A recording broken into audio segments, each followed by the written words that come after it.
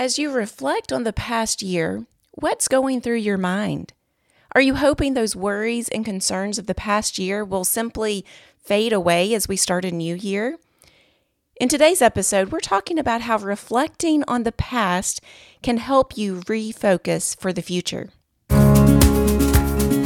Welcome to the Rest in the Homeschool Trench podcast, a place for homeschool mamas seeking to cultivate victorious rest in the midst of daily homeschool battles.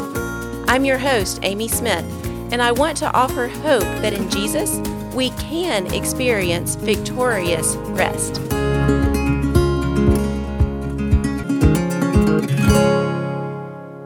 We're in my favorite week of the year, this week between Christmas and New Year's. I love having a calendar that's much more empty than normal. I love that our days are slower. There are fewer interruptions. We're able to just enjoy some family time. But I found that in these days when I slow down with our physical activity, my mind can start moving on overdrive. I have these recurrent thoughts that start swirling through my mind, these thoughts of regret and the worries and the concerns of things going on in my home and in our homeschool, in my family. Start thinking about the things in my house that I haven't gotten around to, all those projects and organization that really need some of my attention. Start thinking through some of the issues with school as we've had a little bit of a Christmas break and we're getting ready to start back again next week. And as I have this time to slow down, I find that some of these swirling thoughts actually have to deal with the grief of my children growing up and is entering a new season. As much as I love the season that we're in, there's some things that I miss from our past years from when they were little. There's also those different habits, the daily activities that I know I really need to change, and thinking that the new year is the perfect time to look at changing those.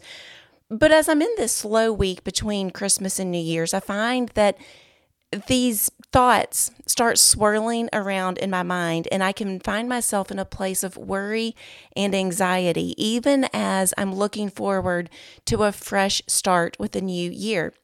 Now, what our culture tells us we need to be doing in this season is setting New Year's resolutions. But even our secular culture has recognized that resolutions typically are not effective. Now, there are plenty of other methods that we can look at, and methods and strategies for setting some good quality goals and seeking accountability and trying to make changes within community. But when it comes to the idea of New Year's resolutions, over the past years, I found a plan that is far better than setting resolutions. Now, we're going to wait until next week to talk about that plan.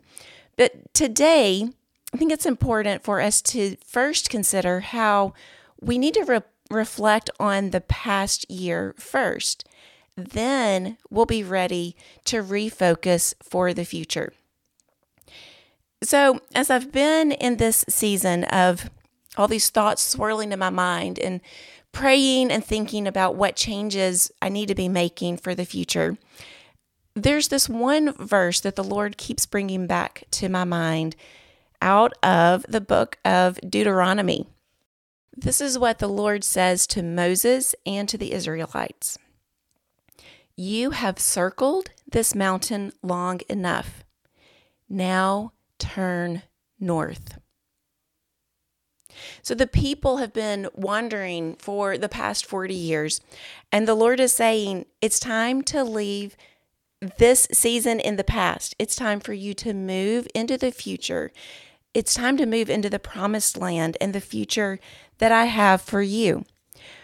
God says, you've circled this mountain long enough. So the question that I have for you right now is, what have you been circling long enough? What are those thoughts, regrets, or habits that have been swirling in your mind and swirling in your life? What have you been circling long enough? It's time to move away from them. And this new year is a perfect time to leave those in the past. It's time to move north. But as Moses leads the people, before he moves them north into this new plan and the future that God has for him, or for them as a people, Moses takes some time to reflect on their past. He reflects on their history together. And we can look back through Deuteronomy, and I see a couple of things from the Israelites' past that can help us as moms as we want to lead our families, lead our children, lead our homeschools into the future, into this new year that the Lord has for us. First of all, back in chapter 1, Moses looks at the time of his personal weakness as a leader. And that season when there were too many people for him to lead.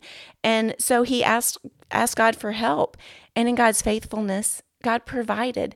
God provided a system, a strategy of leadership that involved other people. God provided others to come alongside Moses in his leadership of the nation of Israel. And God provided for the weakness that Moses had.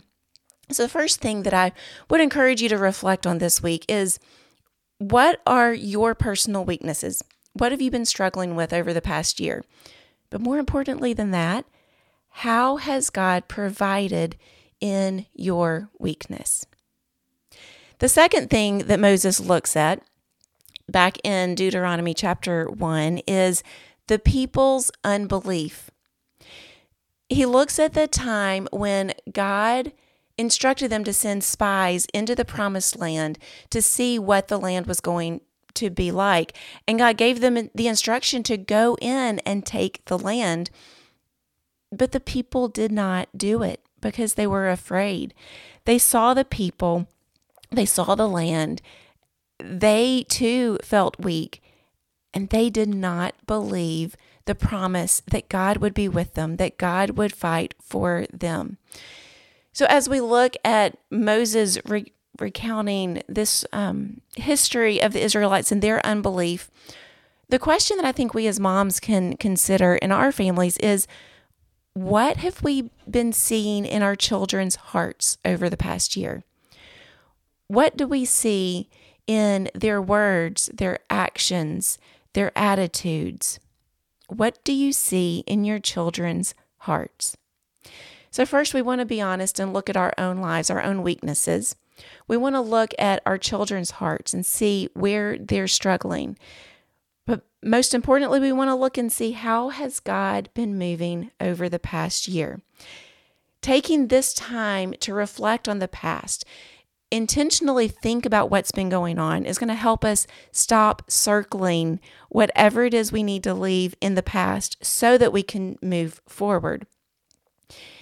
Again, next week, we're going to talk about how we can refocus for the future. But first, I want to give you one step to take this week. Take a little bit of time to reflect on the past year. Consider your weakness. Consider your children's hearts. But most importantly, consider all the ways that God has moved in your family over the past year. This is a great time to journal some thoughts. Write down a list. How has God provided for you and your family? How has He shown His faithfulness? I hope you'll join me next time as we talk about a New Year's plan that's far better than New Year's resolutions. But until then, I pray that as you reflect on the past year, that your heart is filled with expectation for the new year, because God is always doing a new thing.